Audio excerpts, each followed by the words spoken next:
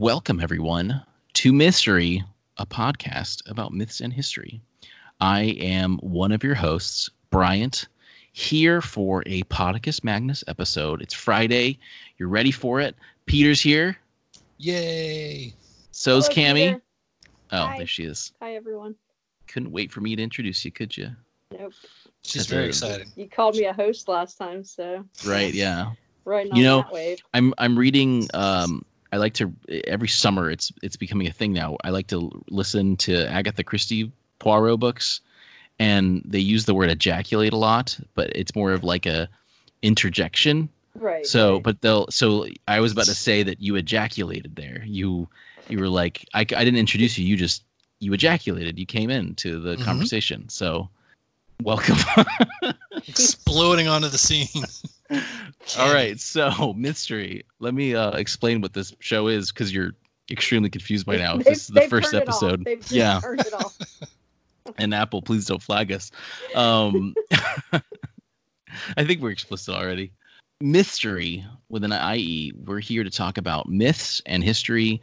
Every week we pick a random topic, subject, myth, legend, John Henry story, what have you, and we give it to you in a fun way, and then we'll kind of talk about the history behind it. And these special Podicus Magnus episodes, we have our third wheel, Peter, join us for our tricycle of fun. I love that. I was really proud of that too. Big, I'm on a wheel roll of fun. Yeah. So we've got another. I'll tear this Band-Aid off. We're in Greece. I know some of you might be like, oh gosh, Greek. I don't know. But Again. yeah. But this is a great companion episode to last week, because it's all about punishment and hell. So it's just so nice to talk about during this wonderful pandemic where we're all social distancing and stuck in loops of being at home. We are all in Tartarus right now. Yeah, essentially. So can Peter, will you remind us a little bit what we talked about last week? Last week we talked about Tantalus and Sisyphus, and during our After Dark program, I read from Virgil's Aeneid, and that talked about the underworld as well. So we're having a underworld smorgasbord. Yeah, great. So and now today we're going on with that theme. Cammy, will you introduce will you pronounce these words for us? These fun Greek words. They're not hard. We're going to talk about the story of Orpheus and Eurydice. Fantastic. So this is, and I'm excited because I literally don't know this story. I mean, I kind of do because of the research I've done, but this is the first time I've kind of got into it. The only time I knew Orpheus was the Venture Brothers character. So shout out to anyone who understands that. See, Brian never does his homework. He never does the reading.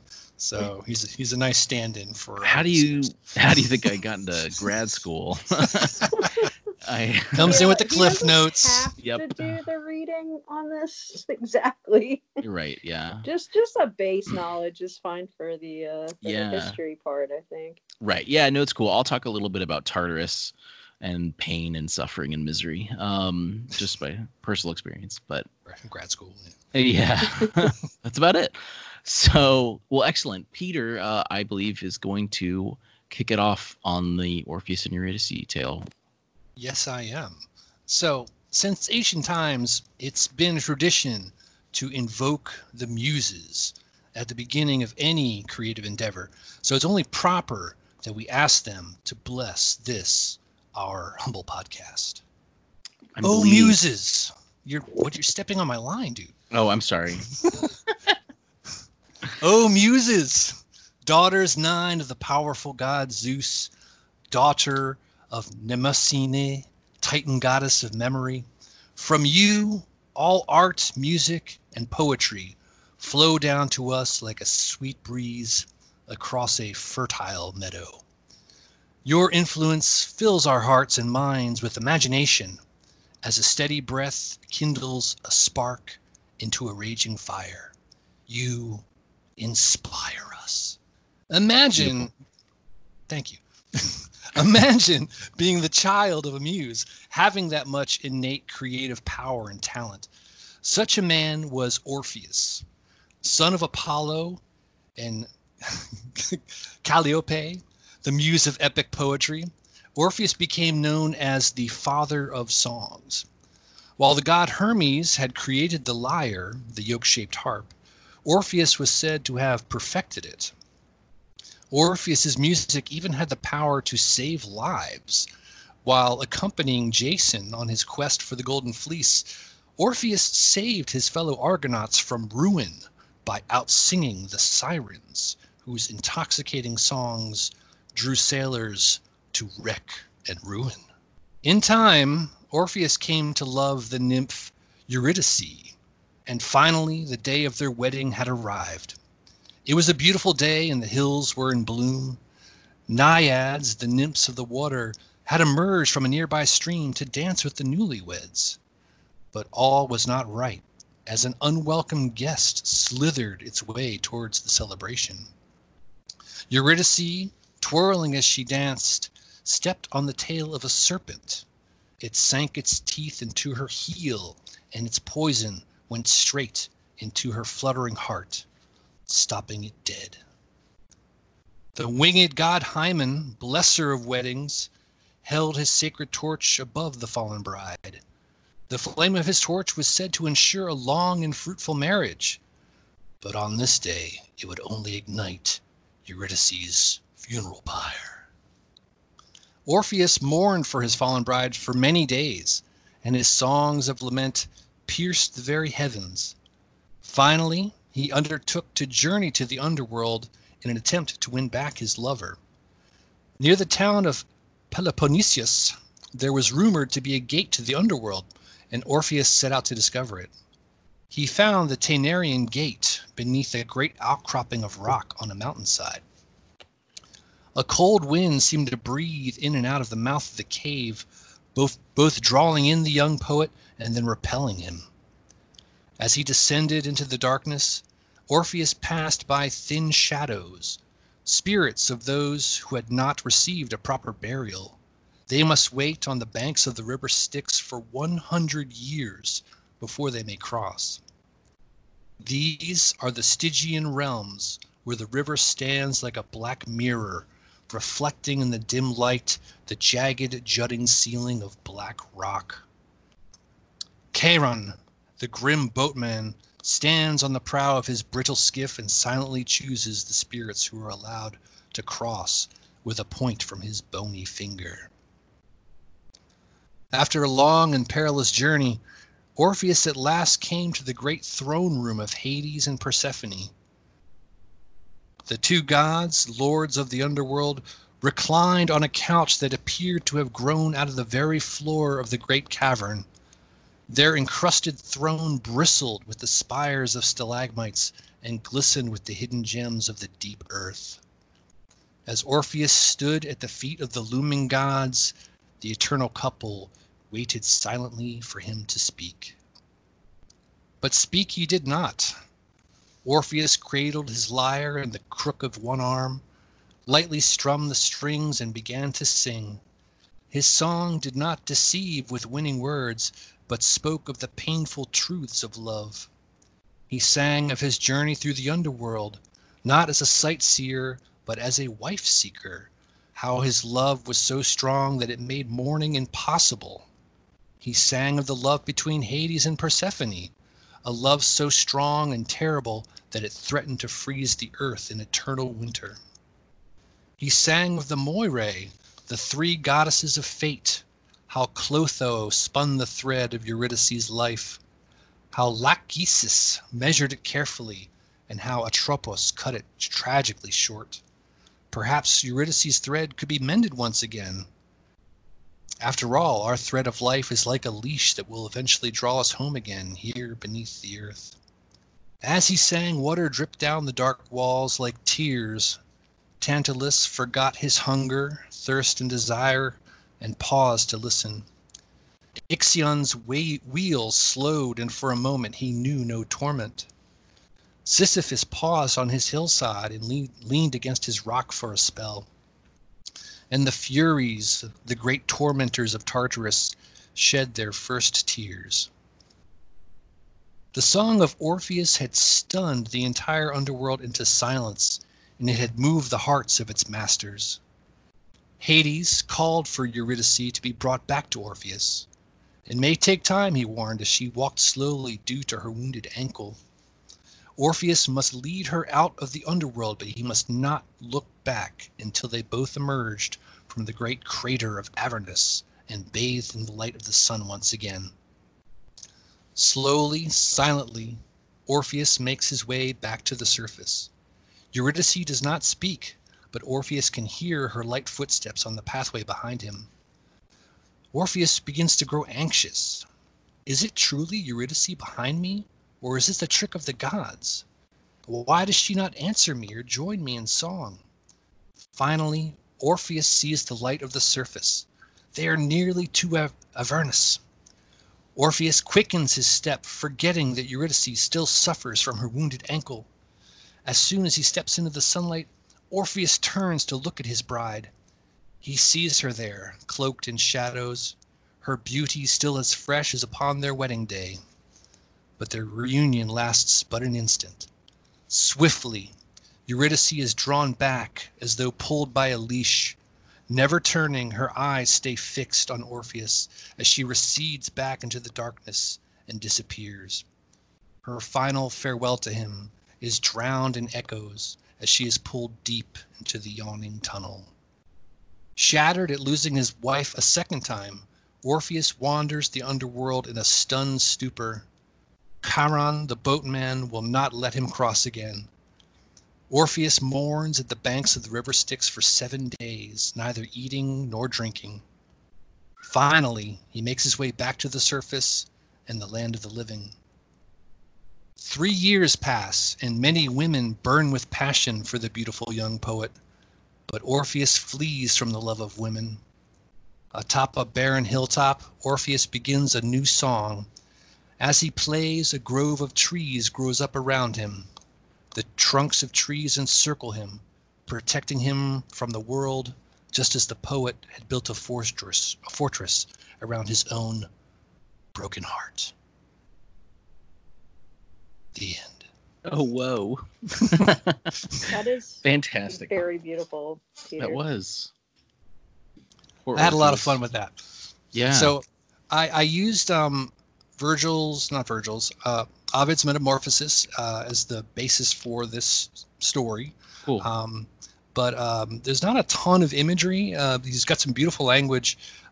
So I had to kind of fill in some of the blanks to flesh it out a little bit. It's a lot of fun. That's great. Hopefully his legal team isn't still around Yeah. to nail us. We've got us I on don't a know. timer. Oh, no, that was excellent. That really is really great. Well, fantastic. Cammie, hit it. Yes. I'm also using Ovid's Metamorphosis. Peter and I thought it would make more sense if we were using the same source for this. And I'm using the Charles Martin translation. Orpheus has journeyed throughout the lands, enchanting beast and men alike. Even the trees follow his song. Still deep in his breast, the loss of his love fills him with the now dull ache that was almost flame before. He still, many years later, could not bear to know the silky touch of a female lover. One day, during his travels, he came upon the people of Bacchus, red-haired women dressed in the pelts of the animals they had slain in hedonistic ritual. Orpheus did not see his foes, even as they cried out in harsh mockery. It was soon that these women went to battle against the minstrel, angry that he would not take them or any woman as a lover. One of the group threw a wicked lance, but the vines, so enchanted by Orpheus's music and his sweet song, wrapped around the weapon and carried it quickly to the forest floor. She then picked up a stone, but our hero could charm even rock, and it fell short. The worshippers of Bacchus were now enraged that no weapon could harm this mortal. They began to play their flutes and horns of beast and dinning drums, so out of rhythm and out of tune that it filled the forest air with eerie unease. They began to cast the stones again, having made them deaf to Orpheus's magic. The grass below the poet, now dark with bloody stones. The animals were driven off by the strange noise the women made as Orpheus fell silent. These witches now surrounded the enchanting man and dug their bare hands into his flesh, tearing it from the bone. Their madness didn't end with one man's blood. They quickly spotted several men working oxen in a nearby field, and they went after them. The men fled in terror, leaving their oxen to the fate of Orpheus. When the fury had lifted, Orpheus's ghost rose from his body. The animals gathered once again to mourn their friend. The trees turned gray in reverence or sadness. Even the stones grieved his passing. His body in pieces scattered throughout the woods, his head and lyre tossed to the sea. A lucky snake found the head, but just as he was unhinging his jaw to swallow his meal, Apollo himself came down and turned the snake's jaw to stone. Orpheus, now aware of his condition, sank below to the Elysian fields, where he found his love Eurydice, and now, until the end of time, they can look upon each other, no matter who leads the path. Oh, That's what I have. But also, if you go a little bit further into Ovid, so this is from the beginning of Book 11, the Bacchidae who attacked Orpheus did not go unpunished. For when Bacchus heard of their murderous foray, he turned them into the oak tree that we see today for their crimes. Oh, Cool. Yeah. Okay, but that was your best script ever. That was really good. Really? It was so short. But it was descriptive. It was great. it was great. It was. Some really great set pieces. I loved it. Yeah. I didn't know that. I mean, I knew that he had been like killed by the Bacchidae, but I didn't know kind of the specifics of it at all. So you really kind of brought that part of his story to life. And I like how he's reunited with Eurydice at the end. It's very nice. Yeah. Yeah, that is really cool. Thanks, guys. Yeah. I'd So also- go ahead, oh, please. Yeah. Oh, I was just gonna draw attention. Like it was remarkable to me, like how much attention, particularly in Ovid, there is on Orpheus, but how like Eurydice has like no introduction at all. Like I had to really dig to find anything on her. Yeah. And so she's just kind of a shell of a character, and then we have the Bacchidae who are just these like mad women. It's like with the depiction of women in this poem is not very not super positive. Welcome to our world.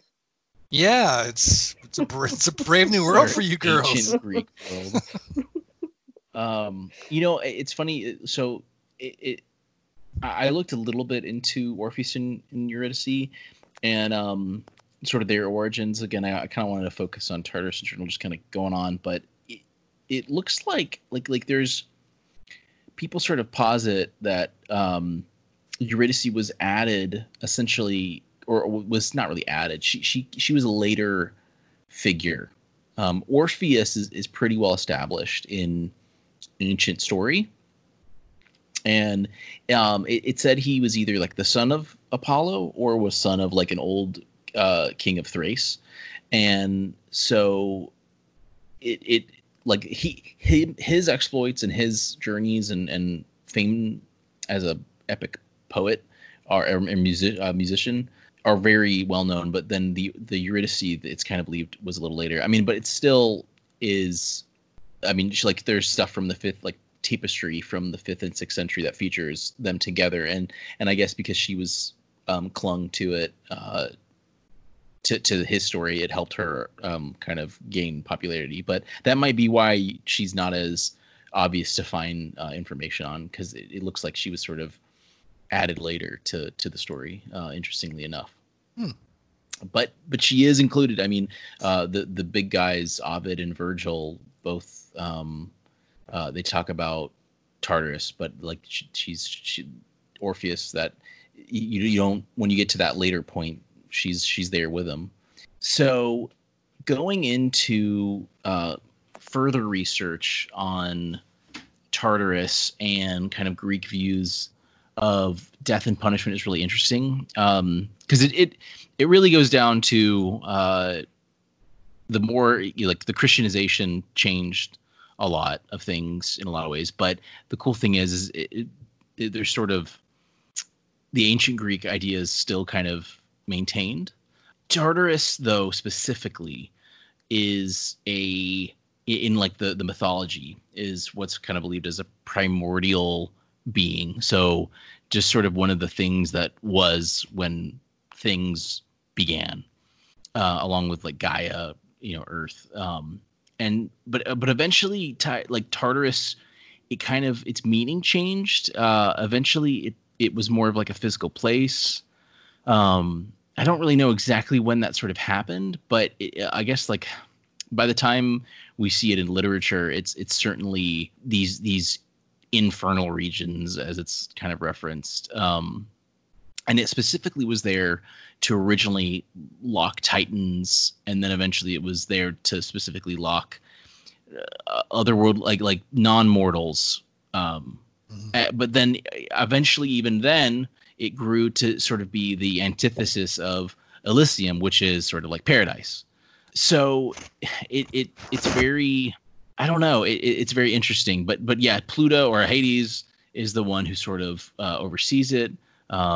People are essentially sort of stuck there, and I just find it interesting because like I see that Tartarus is like in Hesiod's Theogony. Tartarus that's where the explanation as a primordial figure, but it's he's not like a god or a titan. It's like an elemental being originally that eventually transforms into this place. In fact, like I saw. It was Britannica that specifically there's writings that describe Tartarus as being an inverted dome. At first it had like two sections, but then it just eventually became this inverted dome, this a cosmic sphere that just divide that where Earth is in between, essentially like heaven and Earth and Tartarus. So that kind of gives me some like Dante's Inferno levels of being in there. So yeah, that must be a later like Christian. Possibly, yeah.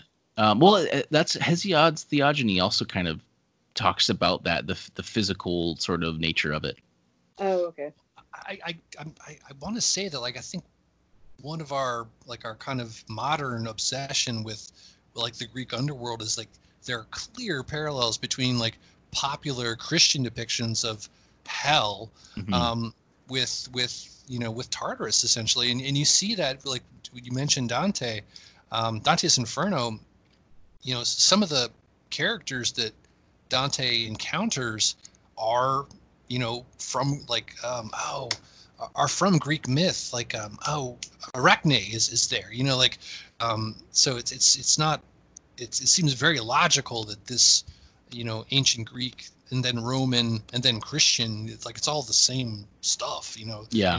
At least in our popular imagining of what it looks like, what it's, Yeah. One big thing, like there's always been, I think this kind of still rings true, that in Greek mythology, the death was a journey. It wasn't the end. And I think that's like, it sounds so weird that these people like Orpheus and they're able, so many people are able to travel. Odysseus traveled to hate, like it was a place you could go. It was a physical place, but your soul was the place, was the vessel that traveled it. It wasn't Disney World though, but yeah, I was thinking like prime vacation spot. Right, yeah. We're going on to the Tartarus. banks of the river Styx. Yeah. It's not necessarily the torture. It's not a permanent resting place. Like, the Virgil that I was reading earlier this week, Aeneas is down there and he sees these people who, these spirits who've been there for like 1,000 years and they're ready to rejoin the land of the living, like essentially be reincarnated.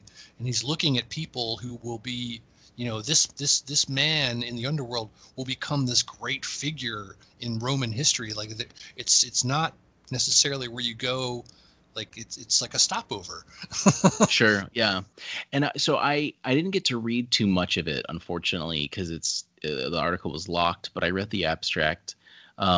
It's this article called "Death and Grief in the Greek Culture." It's got a few authors that are they look Greek, so I'm not. I don't know if I want to butcher those names, but they sort of talk about how the journey of the soul and how that idea really stayed the same through the Christianization of this area and of the Greeks. It just the way that the dead were mourned kind of changed, and the way that burial processes changed. I mean, there is a big idea of especially in ancient Christianity of like making sure your body was in a good position when it was buried, so that way, when Judgment Day came, when you popped out, you were good. So, but even then, it was still like death wasn't the end; it was all a part of the journey. It just, I guess, like resurrection was just sort of added to the idea, but it was still a matter of, but your soul will be there. Your soul's moving on. You're going to be good. Eventually, you go to your body, but it's about your soul and kind of that focus on it. So I wish I could have read the whole thing, but I can't. I couldn't get access, and I didn't want to pay $40. Yeah, I really liked that. Also, Roman mythology sort of changed it. Virgil, I mentioned, he wrote on it. And it was a very in the Aeneid, he describes it as a gigantic place. It's like flaming rivers. It locks you in. Again, we're thinking like almost like Dante's Inferno style of like physical punishment. The Hydra guards it. It's very like fire, like the fire and brimstone versions of hell that we have. This is really, really it. And so it looks like for them though, it's just about containing the sinners. It doesn't really mention like there's a specific place for the Titans. There's specific places for the people, non-mortals and things like that. But it's extremely similar to the Greek style, just with the very fire and brimstone kind of focus on describing it.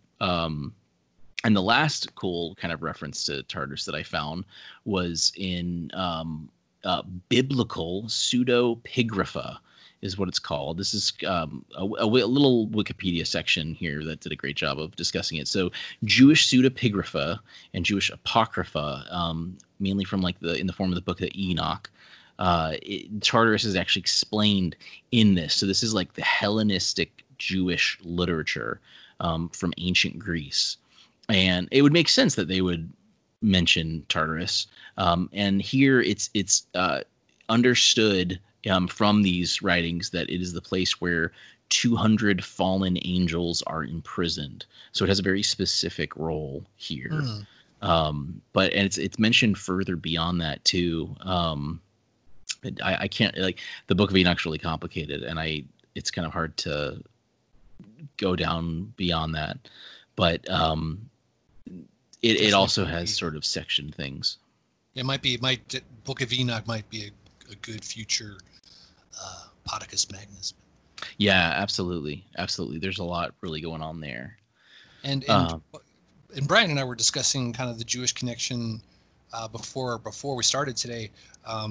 We talk a lot about mythemes on this podcast, about things that just seem to appear over and over again all over the world, and this idea of like not looking back, like where Orpheus is cautioned, like, don't turn around until you're out. And we see that again in the Old Testament with Lot and Lot's wife, turning into a pillar of salt. And I thought that was kind of interesting. And I wanted to do some more research about like don't look back myths, but I didn't have time. Yeah. No, I absolutely get that. Yeah, it is. Looking into, like, I kind of looked at the Britannica article and Wikipedia articles on Eurydice just to kind of get myself in a little bit. But there's clear parallels to Cami and I have done we did a Japanese creation myth talking of Izanagi and Izanami creating the world, and even there's a Mayan myth of Izamna and Ixchel, as well as an Indian myth, and other myths where there are these biblical kind of these love stories of the loved one taken away, having to go down to hell to get that, or to the underworld to get that person, and kind of it doesn't really seem to ever work out well. So it didn't really work out well for Izanagi and Izanami.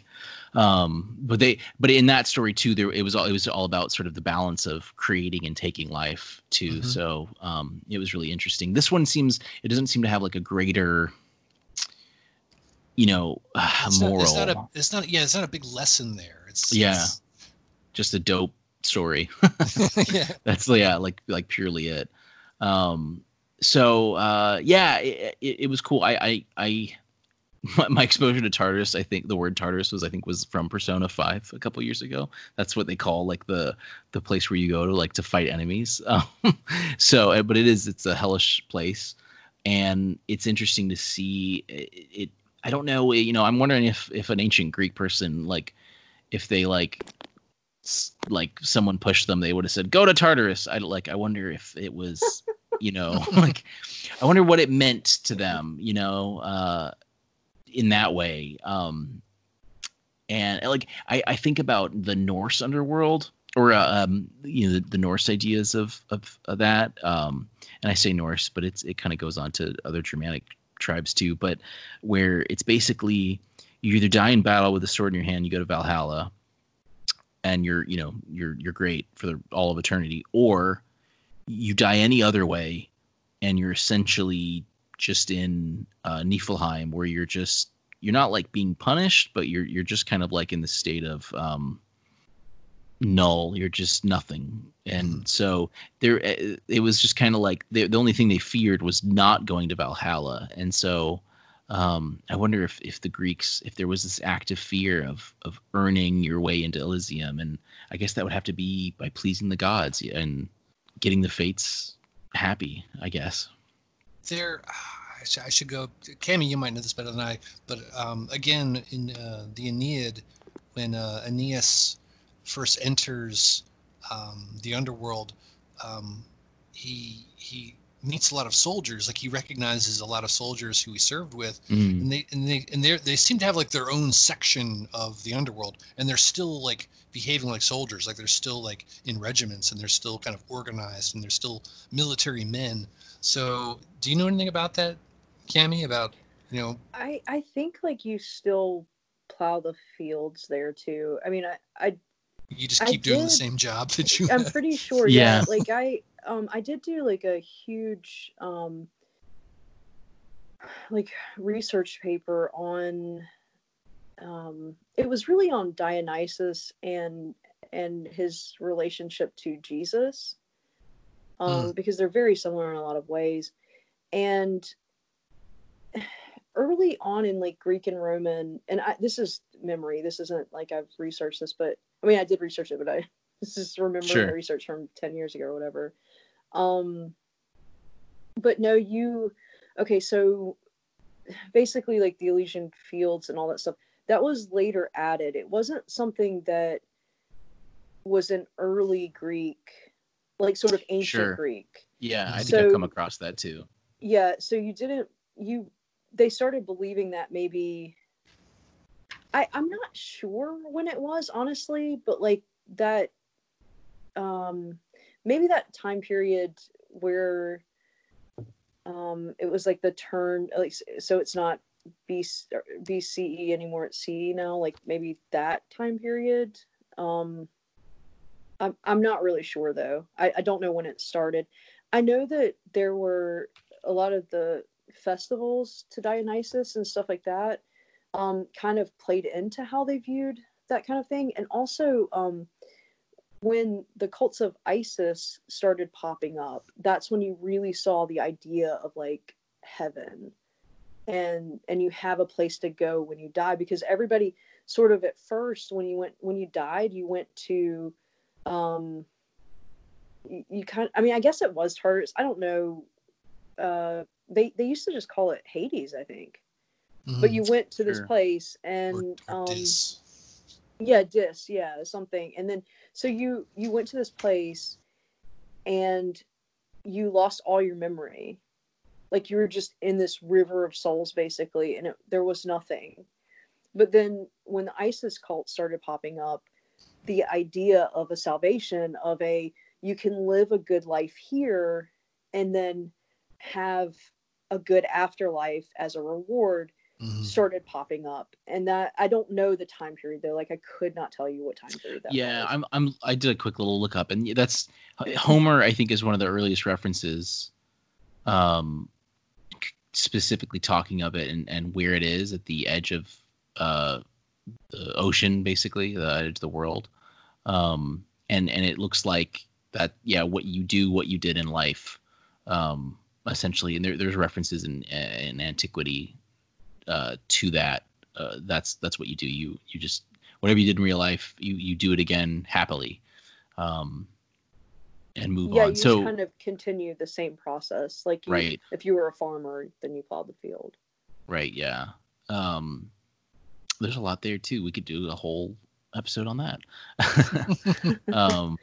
It is really interesting. And I mean, even like the Dionysus versus Jesus thing, like that was really, really interesting. Sure, yeah, yeah, There's so many, just so many parallels between the two. yeah. Or I guess Bacchus for this reading, because we're talking about Ovid.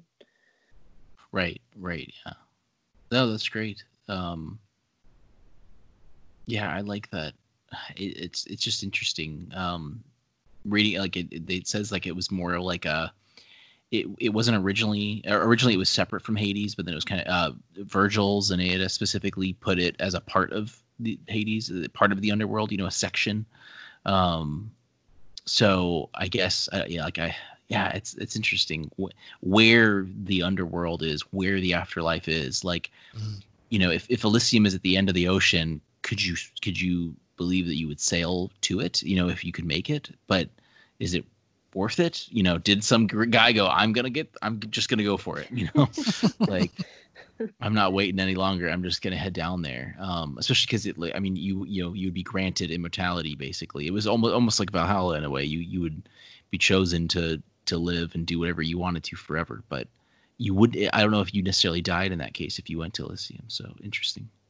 It is interesting. Like, I think, it's, growing up in a Christian culture, it's like, could you dig into the ground and find a path to hell? It's not really part of our day-to-day discussions, but in the Greek world, like there are landmarks. Like I referenced a bunch of them in my story, where you know historically people believe that like this crater, this Avernus crater, was a gateway, and people I imagine maybe went there and did dug around and looked for it. um, I think that's really interesting that there's a physical geography to it that was very real to a lot of people. Yeah. As people who grew up in a Christian culture, it's much more nebulous. Yeah, Yeah. it's kind of like a plane you can't get to until you're dead. Hmm. Hmm. Only the spirit can transfer to that place. Yeah, I don't know. I mean, I doubt many like lay Greeks were going out there like looking, you know, for it Right. or anything. Yeah. But I mean, it kind of reminds me of the Pirates of the Caribbean at World's End, where he ends up Oh just yeah. topsy turvy or whatever. Hmm. Yeah. That's an interesting way to think of it. Yeah. Um. No. Yeah. That's it.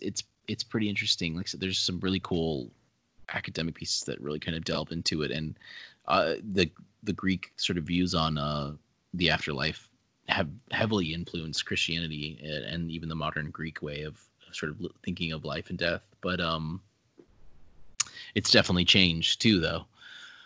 It's just interesting for how many centuries that's how it was, where it was a being and a place, and the way we think of it and who is in charge of it and stuff like that, or at least for the Greeks, and how then that transferred to the Romans and went on from there. So and how it influenced Christianity from that point too.